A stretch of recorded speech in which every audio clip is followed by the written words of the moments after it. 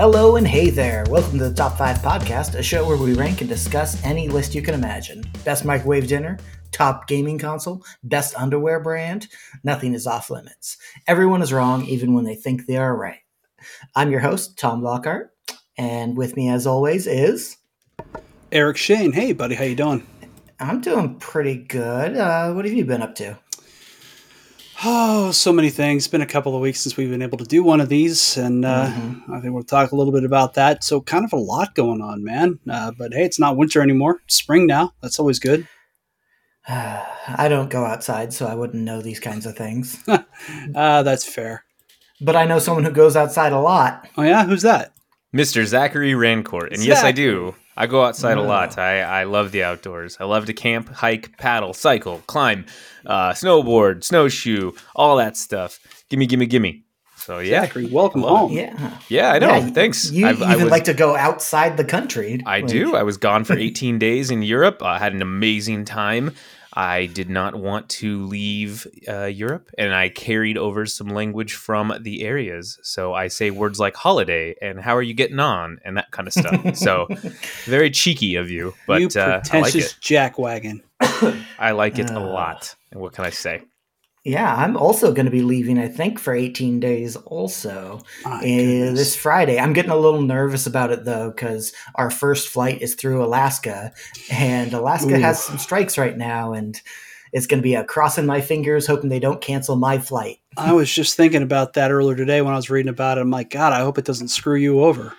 It's only the one flight. We have one flight through Alaska. The other three are through American, and it's just like... cool. It has to be our first flight out. When I went through, I got it. The only time I've ever had a flight canceled on me was when we went to New York City after Christmas this last year. And it's not a fun situation at all, but they just sort of everything steamrolled them all at once, the pilot shortage and all that. And I'm going to, Mandy and I are going to South America in September. So boys, we're putting a lot of miles on us this year. Yes, I know, right? We are. Yeah. But you know what, guys? You can't always jump onto a plane and go to another country.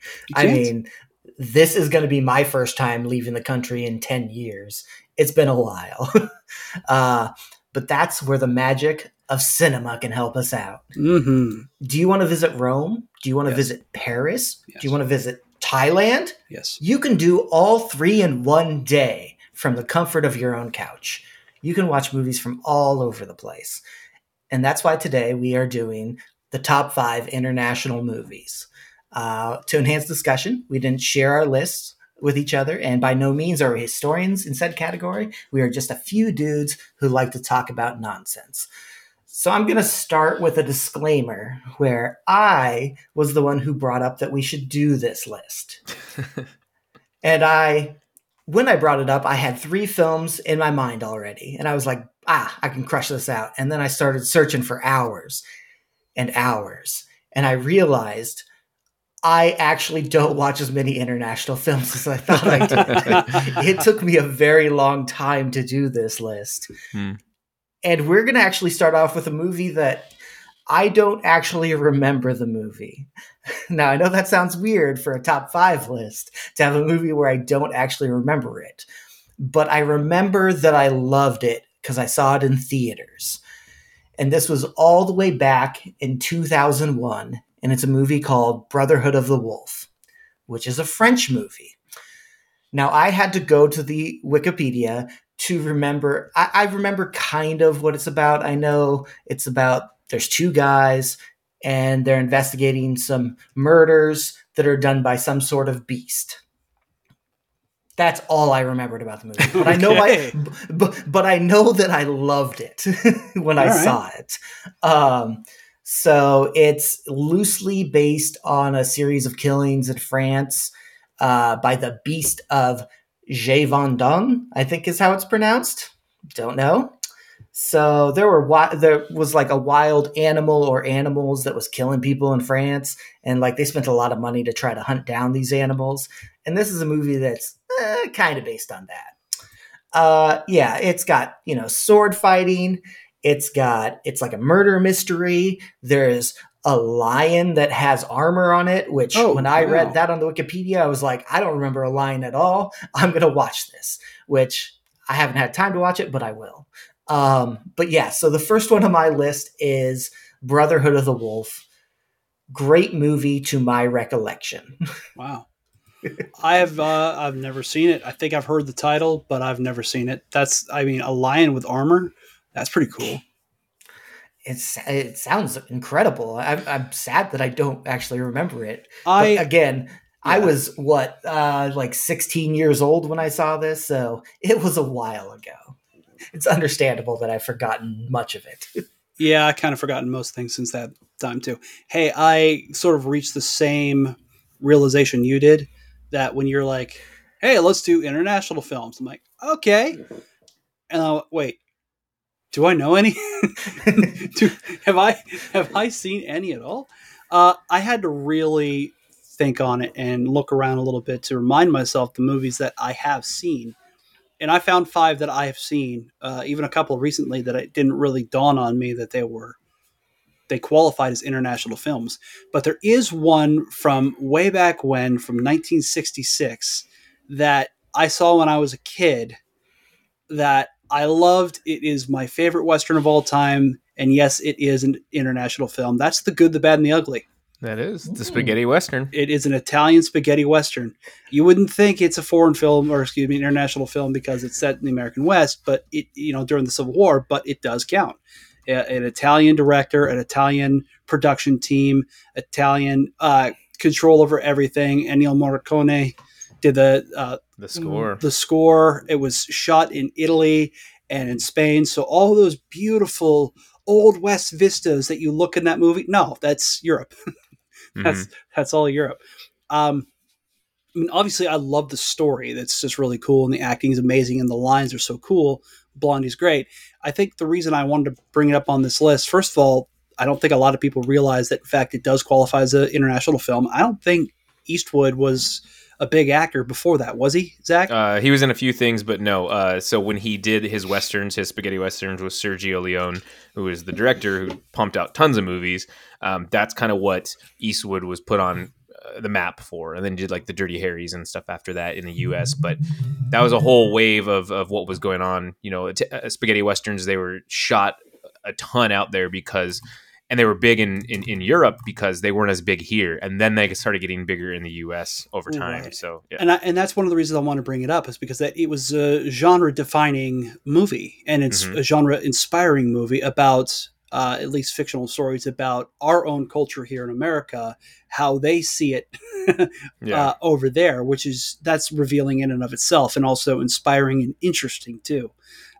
We make all kinds of movies about Rome and and their history, and we just get all kinds of shit wrong just because. But I find it I found it funny and interesting, and I love that movie so much. I see it every few years, and I can't turn it off. Clint Eastwood cracks me up in that movie. I don't know why it's funny to me, but it just strikes me as funny. But probably my favorite scene in the movie is actually where, I can't remember his name, Tuco, I believe. He's in the bathtub. He's got the revolver. He's got the revolver. He's like taking a bath and he has a revolver in the tub. I don't know why that stuck with me, but I have a revolver. I've never really thought of taking a bath with it.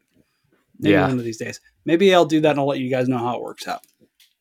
Maybe right on. Don't do that. That's probably not a good idea. It's probably sounds dangerous. Don't listen to me. Anyway, so that's my number 1.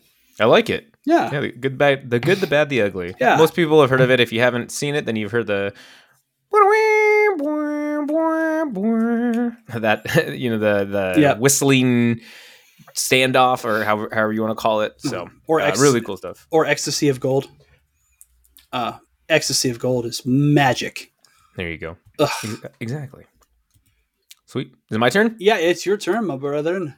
All right. So for my first, let me just preface all of this by saying I am a huge film fan, and I actually really do love international film. I have seen quite a selection, but I will admittedly say that there are tons of classics that I still need to see.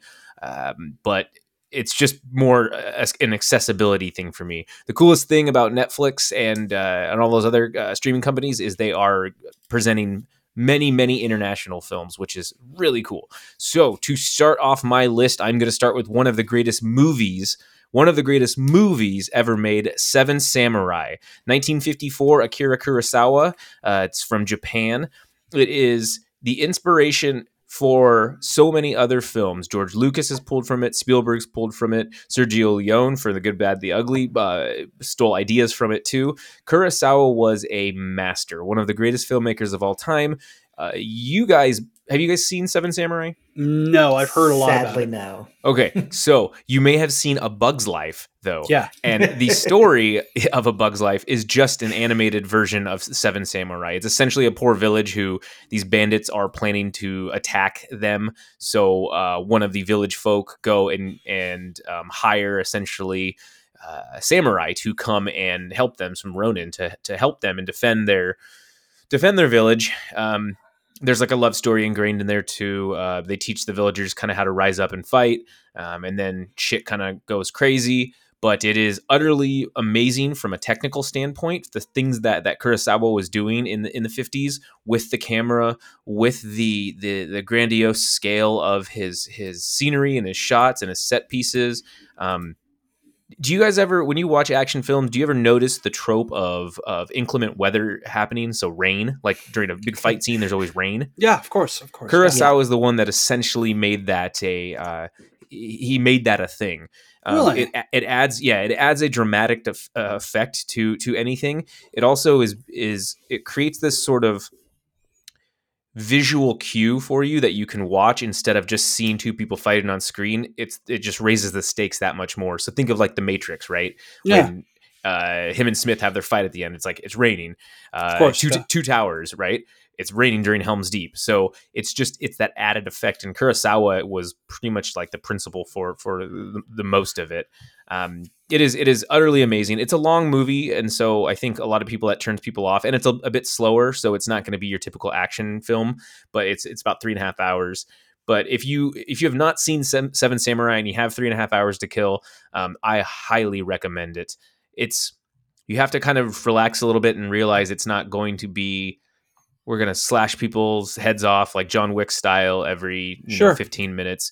It's a really good story, and it's subtitled. So, that's what you have to realize, because it's in Japanese, but one of the greatest films of all time. And so I have to start with that movie. Well, I really appreciate you bringing that up, because there's such a rich culture of talking about that brand of movie from Japan, and also, the Kung Fu movies in China. And like, there's a lot of history there that I'm familiar with, that the history is there, and I just haven't spent a lot of time getting around to watching any of those movies.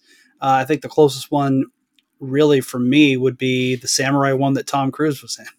The Last Samurai. Samurai. I mean, that obviously takes a lot of inspiration from this, from Rashomon and stuff, and the Hidden Fortress. Sure. But what's interesting is that Last Samurai is semi based on actual events, and I do mean semi. It's not based on a true story. It's semi, whatever. Historical fiction is what it is.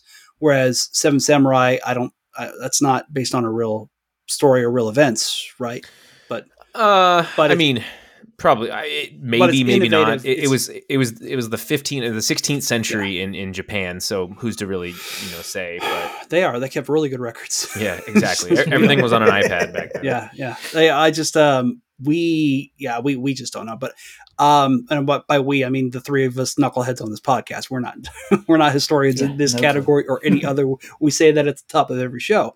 But I like that, it's so innovative. I'm glad you brought that up, that it's that so many filmmakers that I do know, that the people listening to this do know, have taken so much from that movie. If that's really a linchpin movie, that really does sound like a must-see. Yeah, absolutely. I mean, Scorsese, Tarantino, Spielberg, George Lucas, all of them will tell you how amazing Kurosawa is. Tarantino, basically, Kill Bill that inspiration came from anything that Kurosawa did. And he uses a lot of the same actors in it too. Luckily, like he was able to get some of those actors to have a cameo and whatnot. But all I know about Kurosawa is the one song, like Kurosawa, I make mad films, can't make films, but did that have a samurai? There you go. Well, I highly recommend it, and it's actually on HBO Max. If anybody has HBO do. Max, they have the TCM channel, and they have about 5 or 6 Kurosawa films. So I love it. Rashomon is also really good too, but that's also long. No, that one's not too bad. I think it's like 2 hours. This one is Seven Samurai is just really long, but you'd see a lot of things. You'd be like, oh, I remember watching this in a different movie. So Okay, sweet. anyways, Man, good. There we go.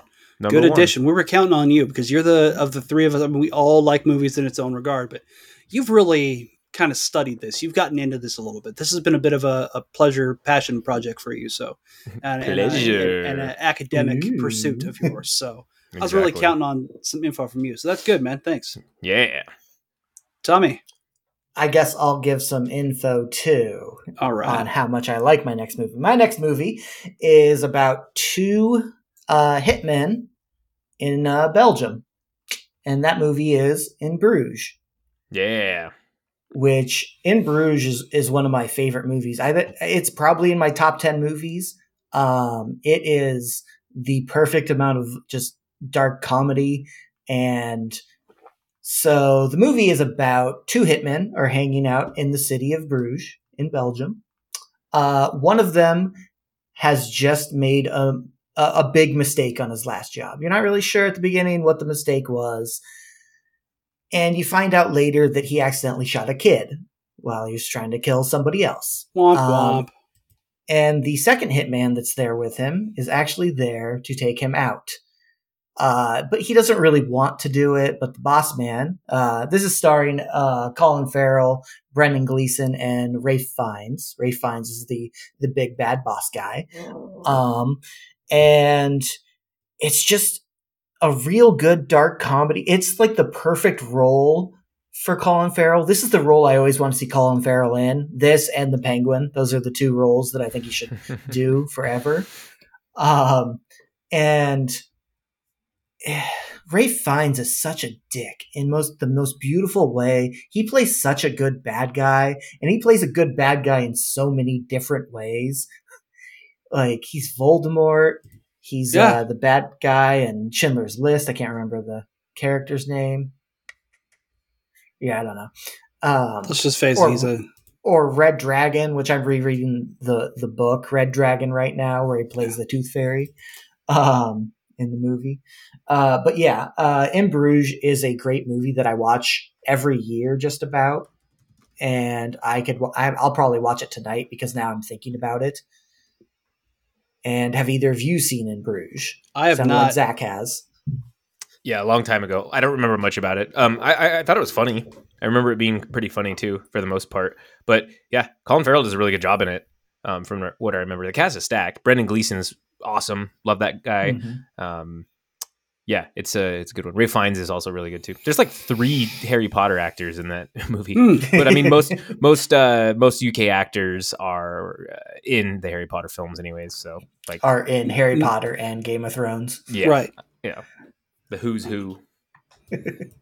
Yep. Oh man, no, I haven't seen that movie, but okay, again, probably something to go on the list. I'll just go into my number 2 then. My number 2 is an interesting movie. I forgot that I'd seen it one night. It's called No, from 2012. I wanted to go South America with a couple of them on my list because I'm going there. This is kind of a biopic. It's based on a true story about the end of the military dictatorship of Chile. General Augusto Pinochet, maybe that's a name you've heard. The CIA helped him overthrow the previous government in a coup, and then he turned around and led like a tyrannical dictatorship for 15 years. Does that sound familiar? So yes, that happened in South America, in Chile. He wielded a tremendous amount of power. He was later on charged with genocide and all kinds of shit. Anyway, he'd been running the place. It was a brutal dictatorship for over 15 years. And there was a tremendous amount of international pressure in the 80s for him to step aside for a democratically elected government. The regime ended up asking the public for what they called a national plebiscite in 1988. And they had done this before, where they had done the Saddam Hussein thing, where he was president, democratically elected president, but, you know, air quotes, right? They would hold an election that they would go out of their way to slant it and put pressure on people at the polls and things like that, and intimidate people to voting the way they want to. And it's like, see, the people demand I serve, that kind of thing. In this particular case, they had two choices. In 1988, they could vote yes, which would authorize Pinochet to stay in power for another 8 years, or they could vote no, and he would set down power and a new government would be elected. So the main character in this is Rene, and he was a successful advertisement creator, and he was approached by the No campaign to help them out. It was a big old cluster, and they couldn't quite get their messaging correct, and he ended up figuring out a way to, since each campaign was allowed 15 minutes of airtime, like just straight advertising every night, what his idea was to kind of keep it a little bit light and breezy, a little bit some mocking elements and some satire in there as well to kind of keep it fun, but also kind of give a hopeful view towards democracy in the future, juxtaposed against the brutal realities and the pessimism of the dictatorship, right? Anyway, his boss was super into Pinochet because he benefited from. He was one of the upper class. He benefited from it, so he had to keep his activity secret for a long time. But eventually, word got out, and he faced a shitload of threats and pressure, officially, unofficially, all kinds of scary stuff. There were people disappearing or getting disappeared left and right. I think the closest comparison would be a Saddam Hussein figure. That's what Pinochet was, except Hussein was more evil. But still, long story short, without too much spoiler, eventually they have their election and the No campaign wins, and he wasn't going to give up power because he's a dictator. But eventually the military actually made him give up power. The military sided with the No campaign, partly in fact because of this guy's advertising. So it's a really cool film. It's on Prime. You can go rent it, go see it. It's a pretty cool film, pretty cool flick. It's in Spanish, but it's got English subtitles. I think it came out in 2012, and I think here in the U.S. it came out in 2013. But it's a really interesting movie. I dig, like I said, I dig movies based on actual events. Especially if I know little to nothing about the actual events themselves, learn a little bit about the history of what happened in that country, even if it's just recent history.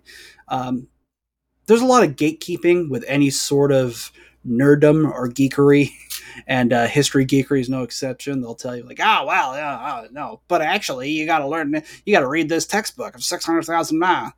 Fuck you. Watch the movie. It's okay. You'll learn plenty. So the movie's called No from 2012. It's on Amazon Prime. Go check it out.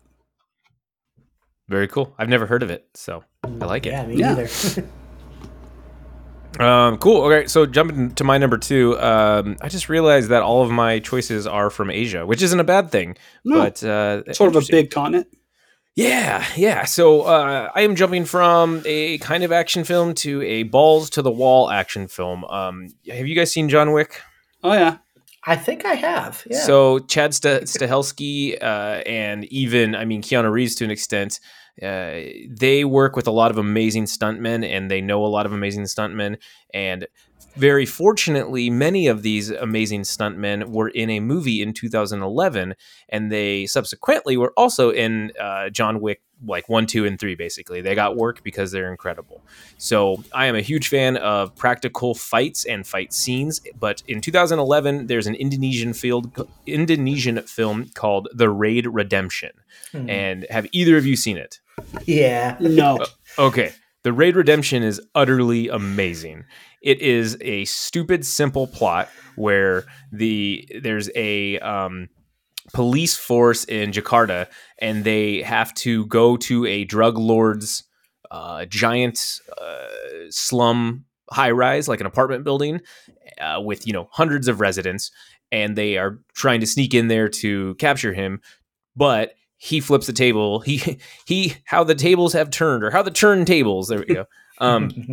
When they go in, they get attacked, and so they have to basically then fight their way out and also capture him. But what happens is just an onslaught of violence, tons of amazing hand-to-hand combat.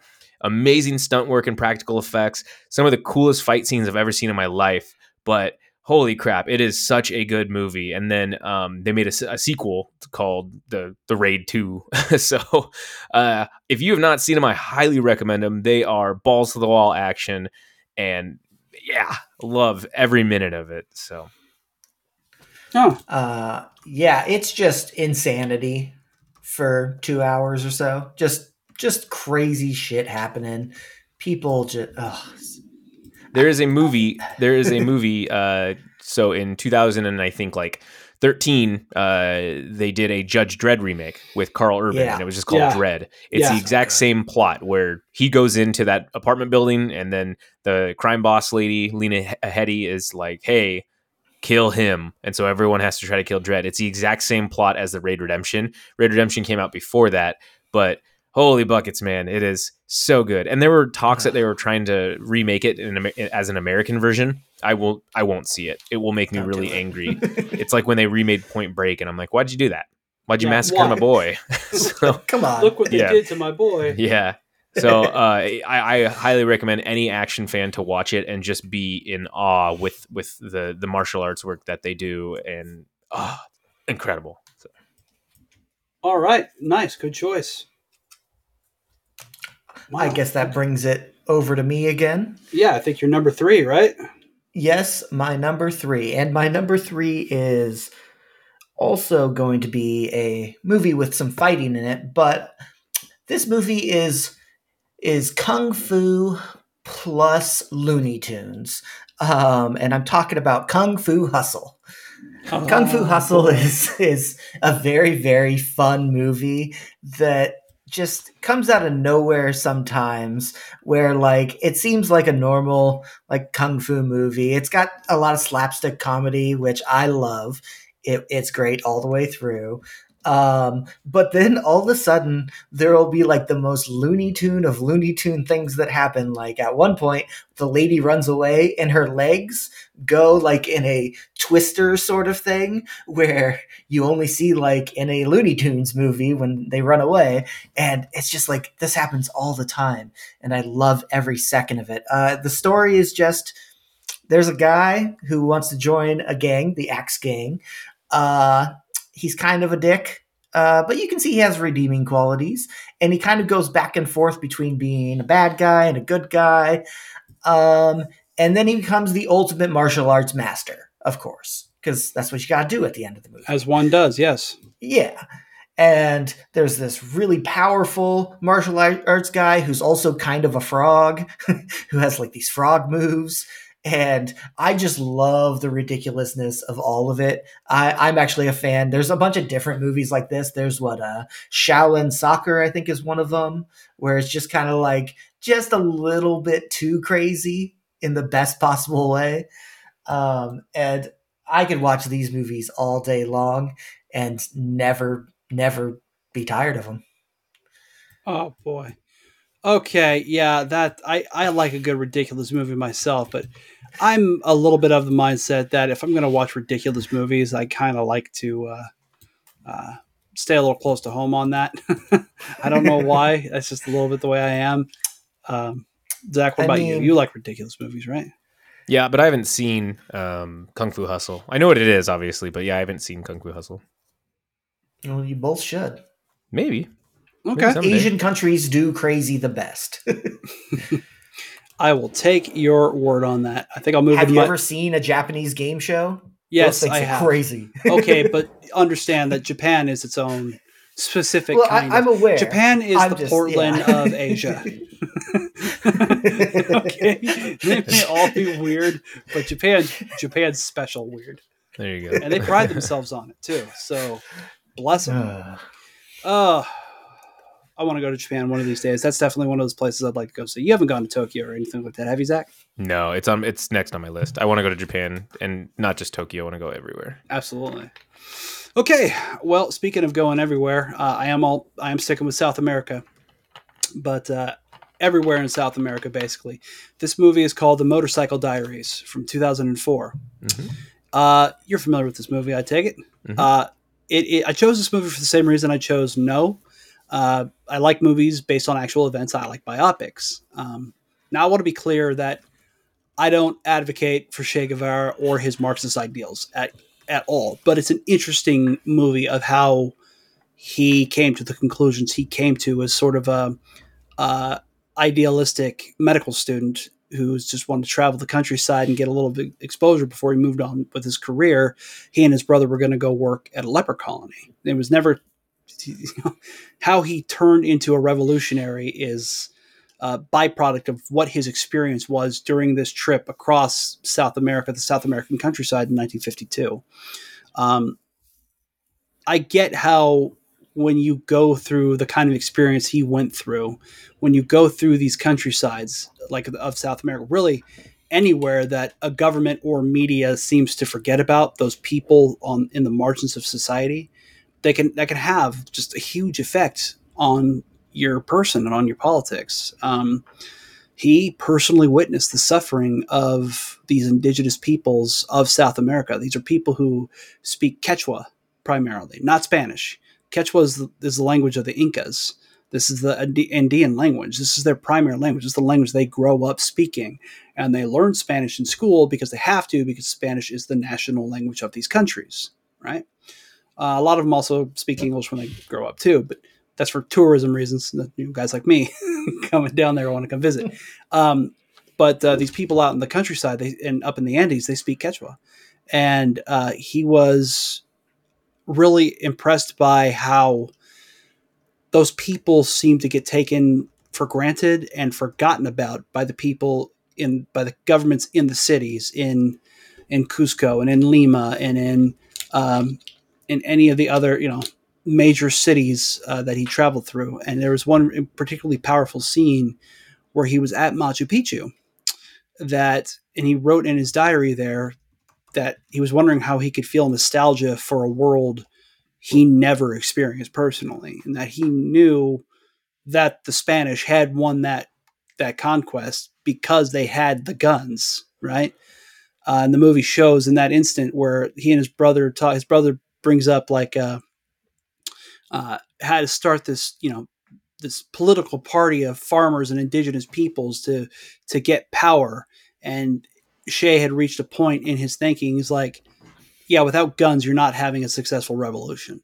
Like he had crossed a threshold at this point.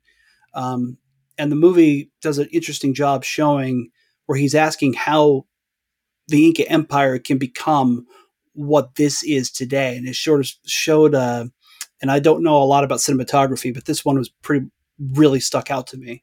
It's sort of upward camera angle and sort of the majesty of the lost Inca Empire. And then it showed a downward shot, a way distant downward shot at grimy, dirty Lima, right? With all its poverty and its squalor and its bright lights and its dirt and its crime and all that other stuff. So that really stood out to me as a shot. That one kind of beat me right over the head. I'm not a guy who's trained to look for it like Zach is, but that one was easy to catch. Otherwise, though, I mean, like I said, I don't advocate for his politics of the man personally, but it was a really interesting movie. Again, it's another one that's on Amazon Prime, and I highly recommend you check it out. The Motorcycle Diaries. Well, I guess I will check it out. Yeah, you ought to. Zach, you've seen it, right? I have not, but I know what it is. Okay. And yeah, it's praised really well. Gail Bernal Garcia, I think plays Che Guevara. So he's incredible. It's supposed to be really good. 2004. Yep. Yeah, not that long ago at all. That was quite some time ago, but good choice. Yeah, I dig it. It's praised very well universally. All right, thanks. Okay, so that's my number 3. So for my number 3, I am going to China. The year is 2000. The director is Kar-Wai Wong, and this is the movie called In the Mood for Love. I doubt that either you have seen it or heard of it, no. But it is... The best way to describe it is that it is a near romance film. It is not a romance film. It is a near romance film. And it's just about a couple that they live in a very crowded apartment building, as many buildings are in China, where people are basically stacked on each other. And it's a man and a woman. They both are married, have a husband and wife. You don't get to see the husband and wife, but basically what happens is their husband and wife are having an affair with each other. So this couple then start a relationship that's a friendship that they try to progress to something more, and they spend this time together. They get to know each other. They kind of embellish certain things and live this fantastical kind of dreamlike scenario together, but they never really act on their urges or their feelings, and they can never really come to full terms of being like I love you or getting to that point. And so it's a really, really interesting film because it deals with the two people. Well, it deals with two people who just they fall deeply in love, but are unwilling to kind of accept their happiness together because of everything that they're dealing with on the inside. And so it's a very introspective film. It's something that you can look at yourself through, and we've all had situations like that where you have a missed connection or you're just not ready for a relationship with somebody because of something that you're dealing with. And it's so beautifully done. But In the Mood for Love. It's a fantastic film. I don't know if it's streaming right now, but yeah, from the year 2000 in China. Yeah, missed connections. I mean, timing's a bear. Mm-hmm. And from a stylistic standpoint, he does an amazing job with it, with his framing, with his color palette. I mean, he took some from Hitchcock from Vertigo, the amazing color scheme that they use there, but it's very good. I'm glad that we have not really had any crossover yet. I mean, we haven't even really crossed over the same countries yet. I mean, I told you. I bet we're gonna have one, but I told you I have quite an array there. So. Yeah, we'll see what happens in these last two. Yeah. All right, Thomas, your turn. So my next one, let's see if either of you have this, is a 2008 movie from Sweden. Anyone have Sweden on their list? I do not have Sweden on my list. Okay, and this is the movie Let the Right One In. Good choice. Let the Right One In is a vampire movie that's also kind of a coming-of-age movie that's also about a kid dealing with his bullies. So it's about a kid who has bullies, and a little girl moves in next to him with an older man. And it turns out this little girl happens to be a vampire. No big deal. So it's just kind of the two of them becoming friends in a weird vampire little kid sort of way, where I think by the end, if I remember correctly, the little kid's kind of going to become her ward, which is what the old man is. It's going to be her future ward to live with her.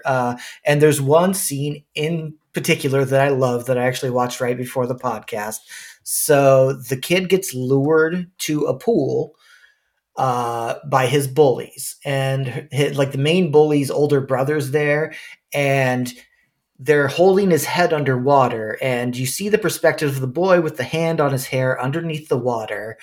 And he struggles a little bit, but then just kind of gives up. And then you start hearing screaming coming from above the water.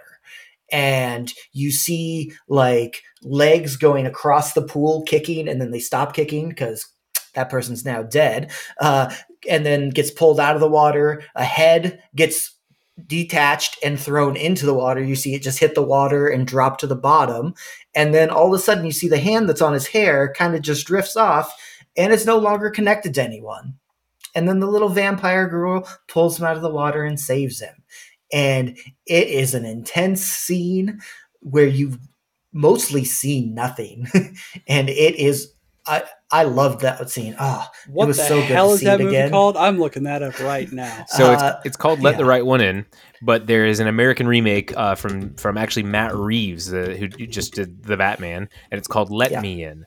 And so you pick your poison on which one. I always go for the original, so I would say Let the Right One In. It's pretty gnarly. Like watching it's kind of all over the place. Let the Right One In from 2012. Is that when the 2008? I thought it was 2008. Yeah, 2008. Yeah. And but then the Let Me In came out in 2010. So that's and there's some actors you'd recognize in that film. I highly recommend watching just Let the Right One In. Oh, so good. Yeah. Yikes. Ugh. Brutal. Bullying's a bunch of assholes. Good choice, Tom. I like it. That is a good choice.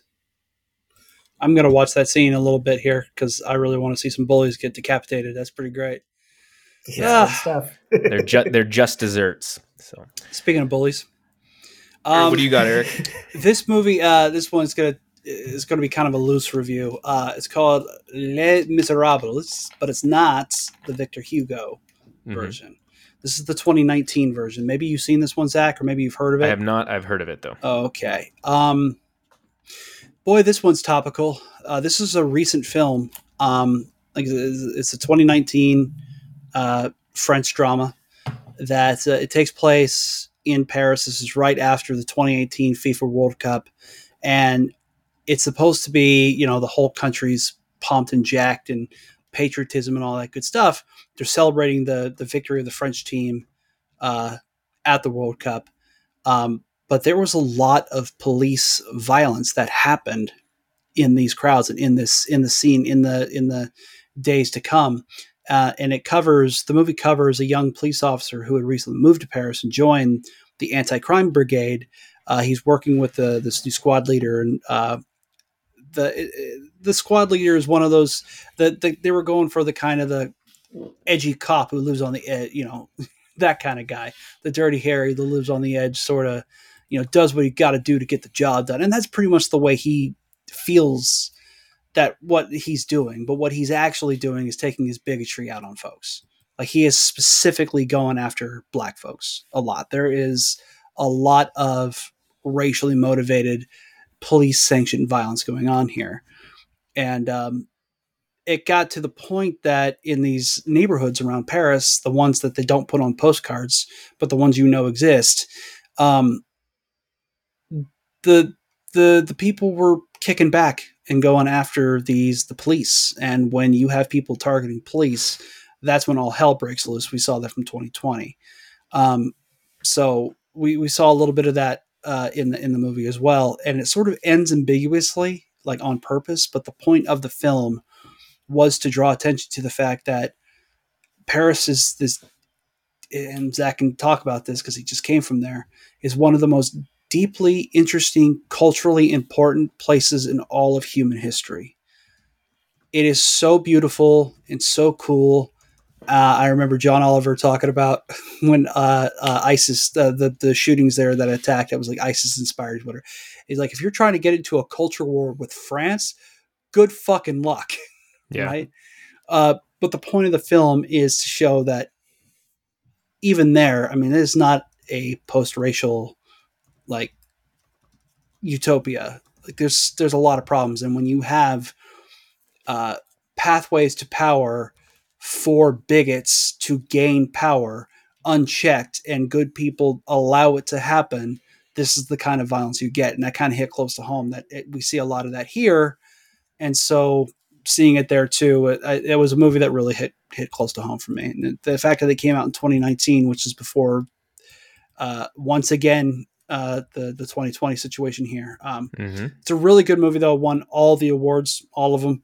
I couldn't see where it was on. It might be on Netflix. You can go see it, but it's a good movie. I think it's on Prime Video. Is it on Prime? Watch it on Prime. It's free with Prime, I believe. Okay. So. Yeah, Les Miserables. Yeah, I have not seen it, but I know what you're talking about. So, and Paris is I mean, France has their own issues as well. It's a gigantic city. It's one of the biggest cities in the world.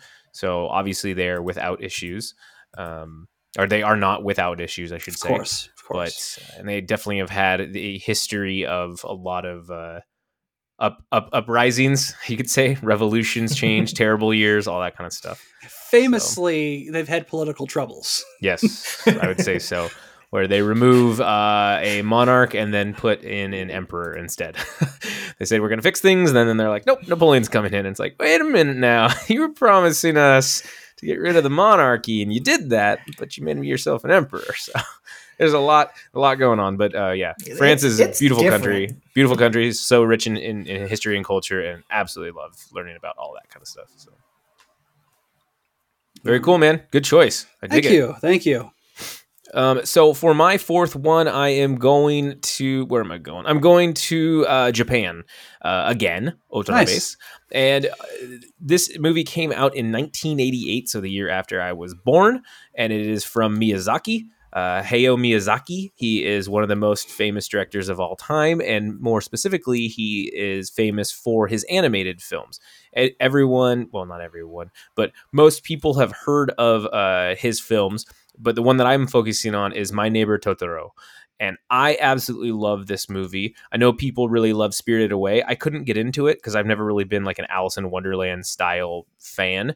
So I appreciate Spirited Away, but My Neighbor Totoro is amazing. It is essentially about these two girls and their father that have to move out to rural Japan, because their mother is sick in a hospital, and they have to go out there so she can get care. And they live with their dad. It's dark, it's stormy. They're out of their comfort zone, but their father teaches them to make a fearful and dreadful situation, treat it with a smile on your face, or laugh at it to make it less scary. And I think that's such an interesting take, because as children, we're scared of everything, but in reality, all you really have to do is look at something and just laugh at it, or think of it as a game or nothing that's that serious, and be a child. And so the youngest daughter encounters this creature in the woods when she's exploring, and he's a giant monster, and his name is Totoro, and he's very adorable. You'd think that she would be scared of him, but instead of running away after he growls at her, she growls right back at him and accepts him. And so throughout the film, it's basically just about what's the way? Okay, so I wrote this down. So it immerses us in a world with intricate settings and sounds, and we live vicariously through characters as their stories unfold before us.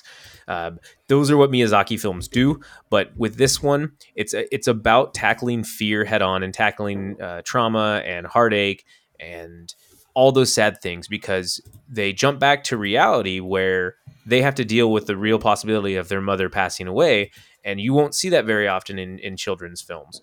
But how you can handle that instead of just being really upset about it is looking to this fictional character and kind of laughing at it. Yeah. And so it's a really, really heartwarming and sweet movie. I highly recommend it. There are so many themes going on with it, but you've probably seen Totoro like just as a character anywhere. Yeah. I guarantee if I sent you guys a picture, you'd be like, oh, I've seen that. Yeah, I've seen that. I definitely know what you're talking about, but no, I have not personally seen. Yeah, and I'd be remiss if I didn't put any Miyazaki films on here, because the man is a legend, and so there's a lot of amazing stuff from him. Man, well, I'm glad he dipped back into the well there. That's pretty good. No, I haven't seen it. As a matter of fact, I've been wanting to actually watch more anime, like when I have time and I'm actually done with school. It's on HBO Max. I know there's a ton of it out there, but Studio it's like Ghibli. Well, I mean, you're just lousy with choices, aren't you? I mean, there's so many out there that people swear by. Like, no, you got to get the. Speaking of gatekeeping, I mean, I know, right?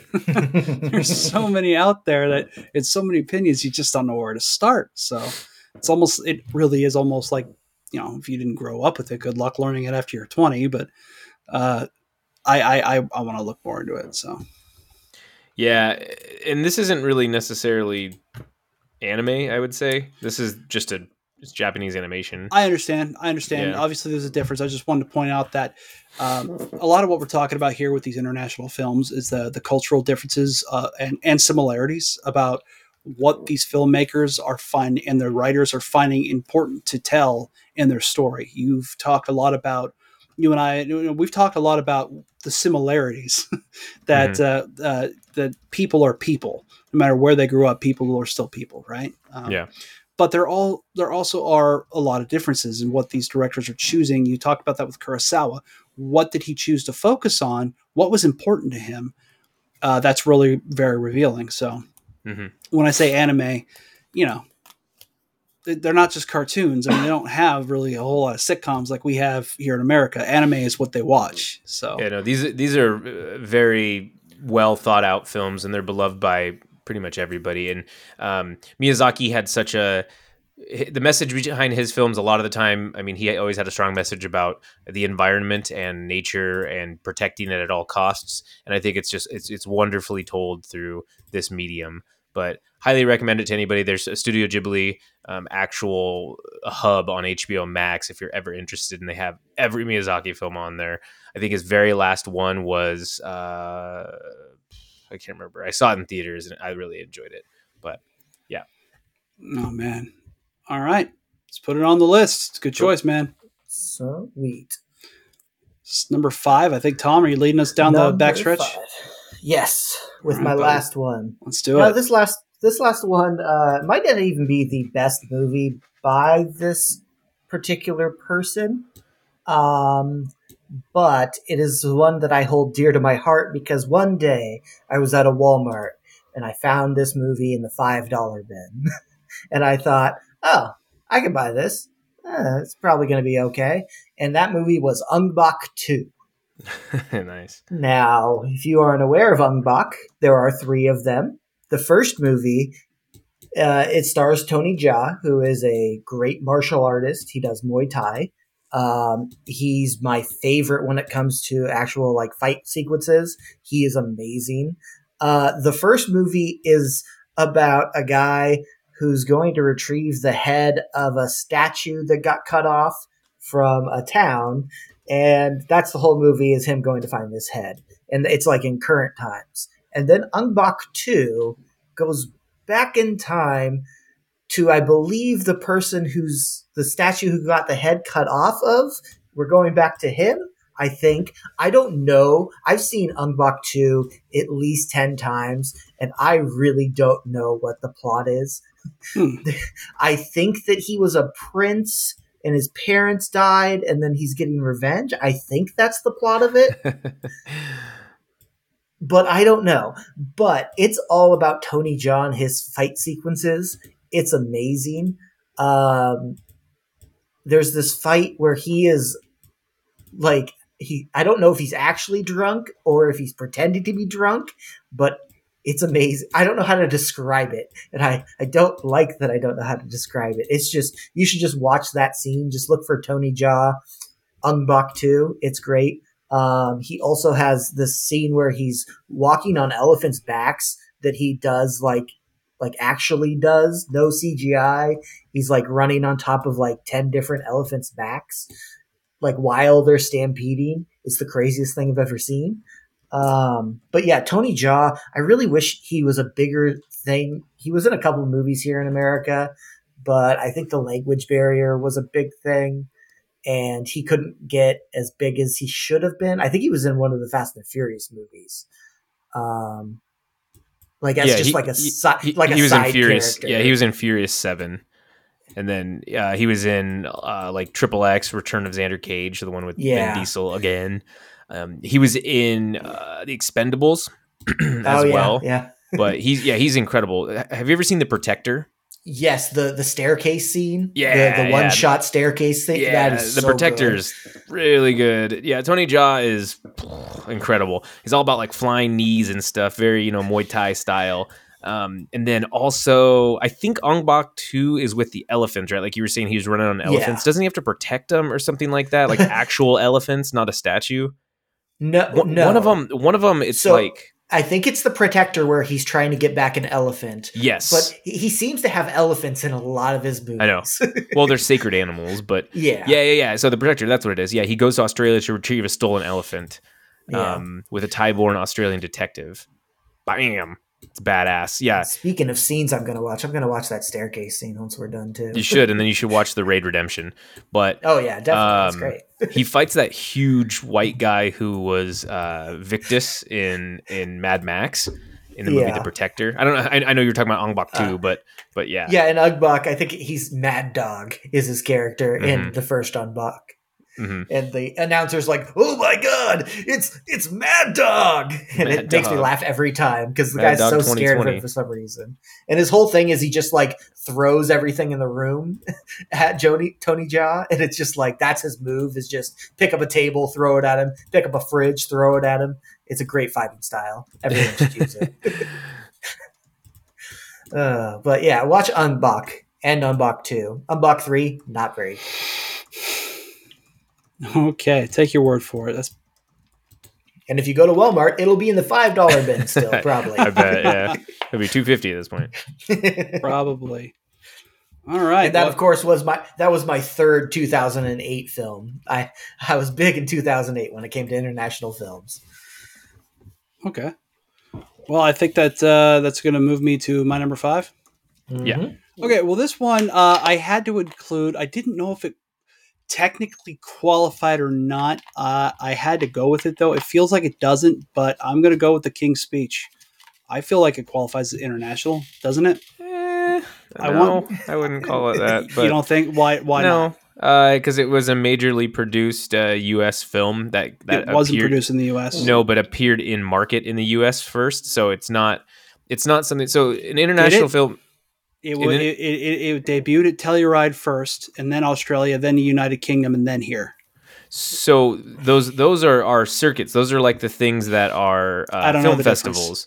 Like film festivals and stuff. The King's Speech was released on major in the U.S. and had a big U.S. following. So international films, for the sake of the talk of international films, usually start out as, hey, they're 100% made foreign and without much real tie to the U.S. I'll give you it just because it's the UK and it's all about British folk, King George King George VI. So remember we were talking earlier. So at the top of every episode, we say we don't share our list with each other, and this is proof of that. We don't. I didn't want to clear this through. But I wouldn't consider it. But I mean, that's fine. I'm not going to argue that. Well, I'm not going to give you another one. This is my 5th. So, nope, you're off the podcast. Let's get a replacement. It qualifies as international as far as I can. Like I said, it's about another country, about an event of another country, starring people of that country, produced by people of that country, released in that country before it was released here. To me, that qualifies. But if it doesn't fit that per people who know what they're talking about, like Zach, then I have to, I accept your judgment. I really do. But this is what I have.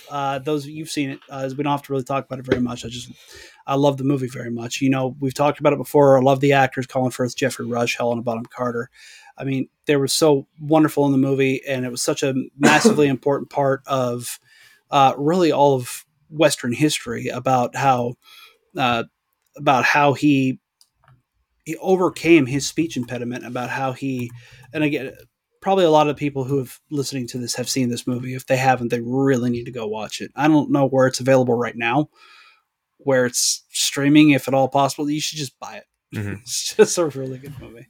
So here's a really good way to put it. And I don't disagree with you. But international film is basically a film that was produced outside the US. So this one qualifies for that, but it predominantly needs to be non-English dialogue.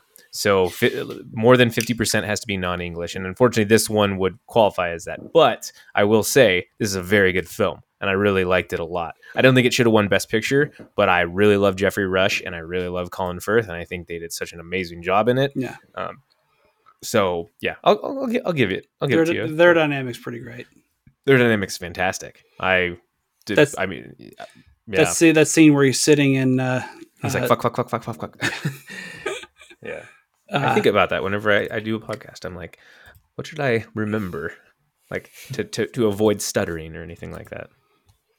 All right. Well, that's my number 5. I dig it. It's a good movie. I've never seen it. Time too. You should watch it. It's good. Probably. Do you like Colin Firth? Yeah, I do.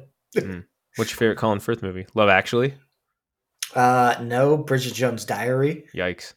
Is that your favorite Renee Zellweger film too? No. It's Jerry Maguire. The second Bridget Jones. Yeah, what about the third one? Edge of Desire or something like that. Right. Edge of Reason.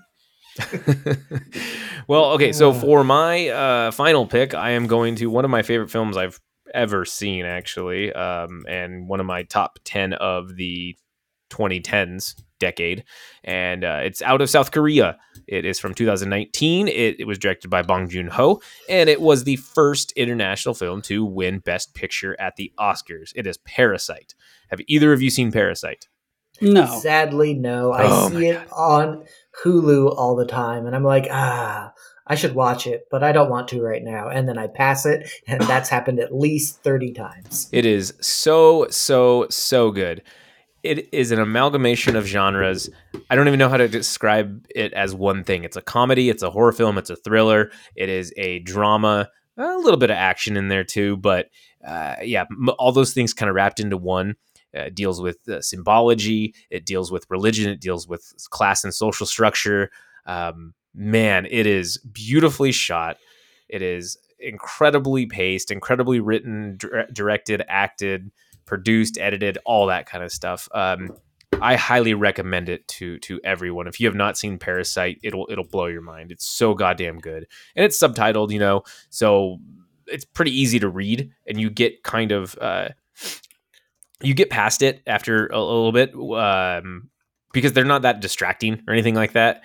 But oh man, it's so good. And it actually, so there's a really brilliant quote that Bong Joon-ho, the director, said when he won the Oscar. He said, "Once you overcome the 1-inch tall barrier of subtitles, you will be introduced to so many more amazing films." And I couldn't agree more with him. There are tons of international films out there that I think everyone should watch.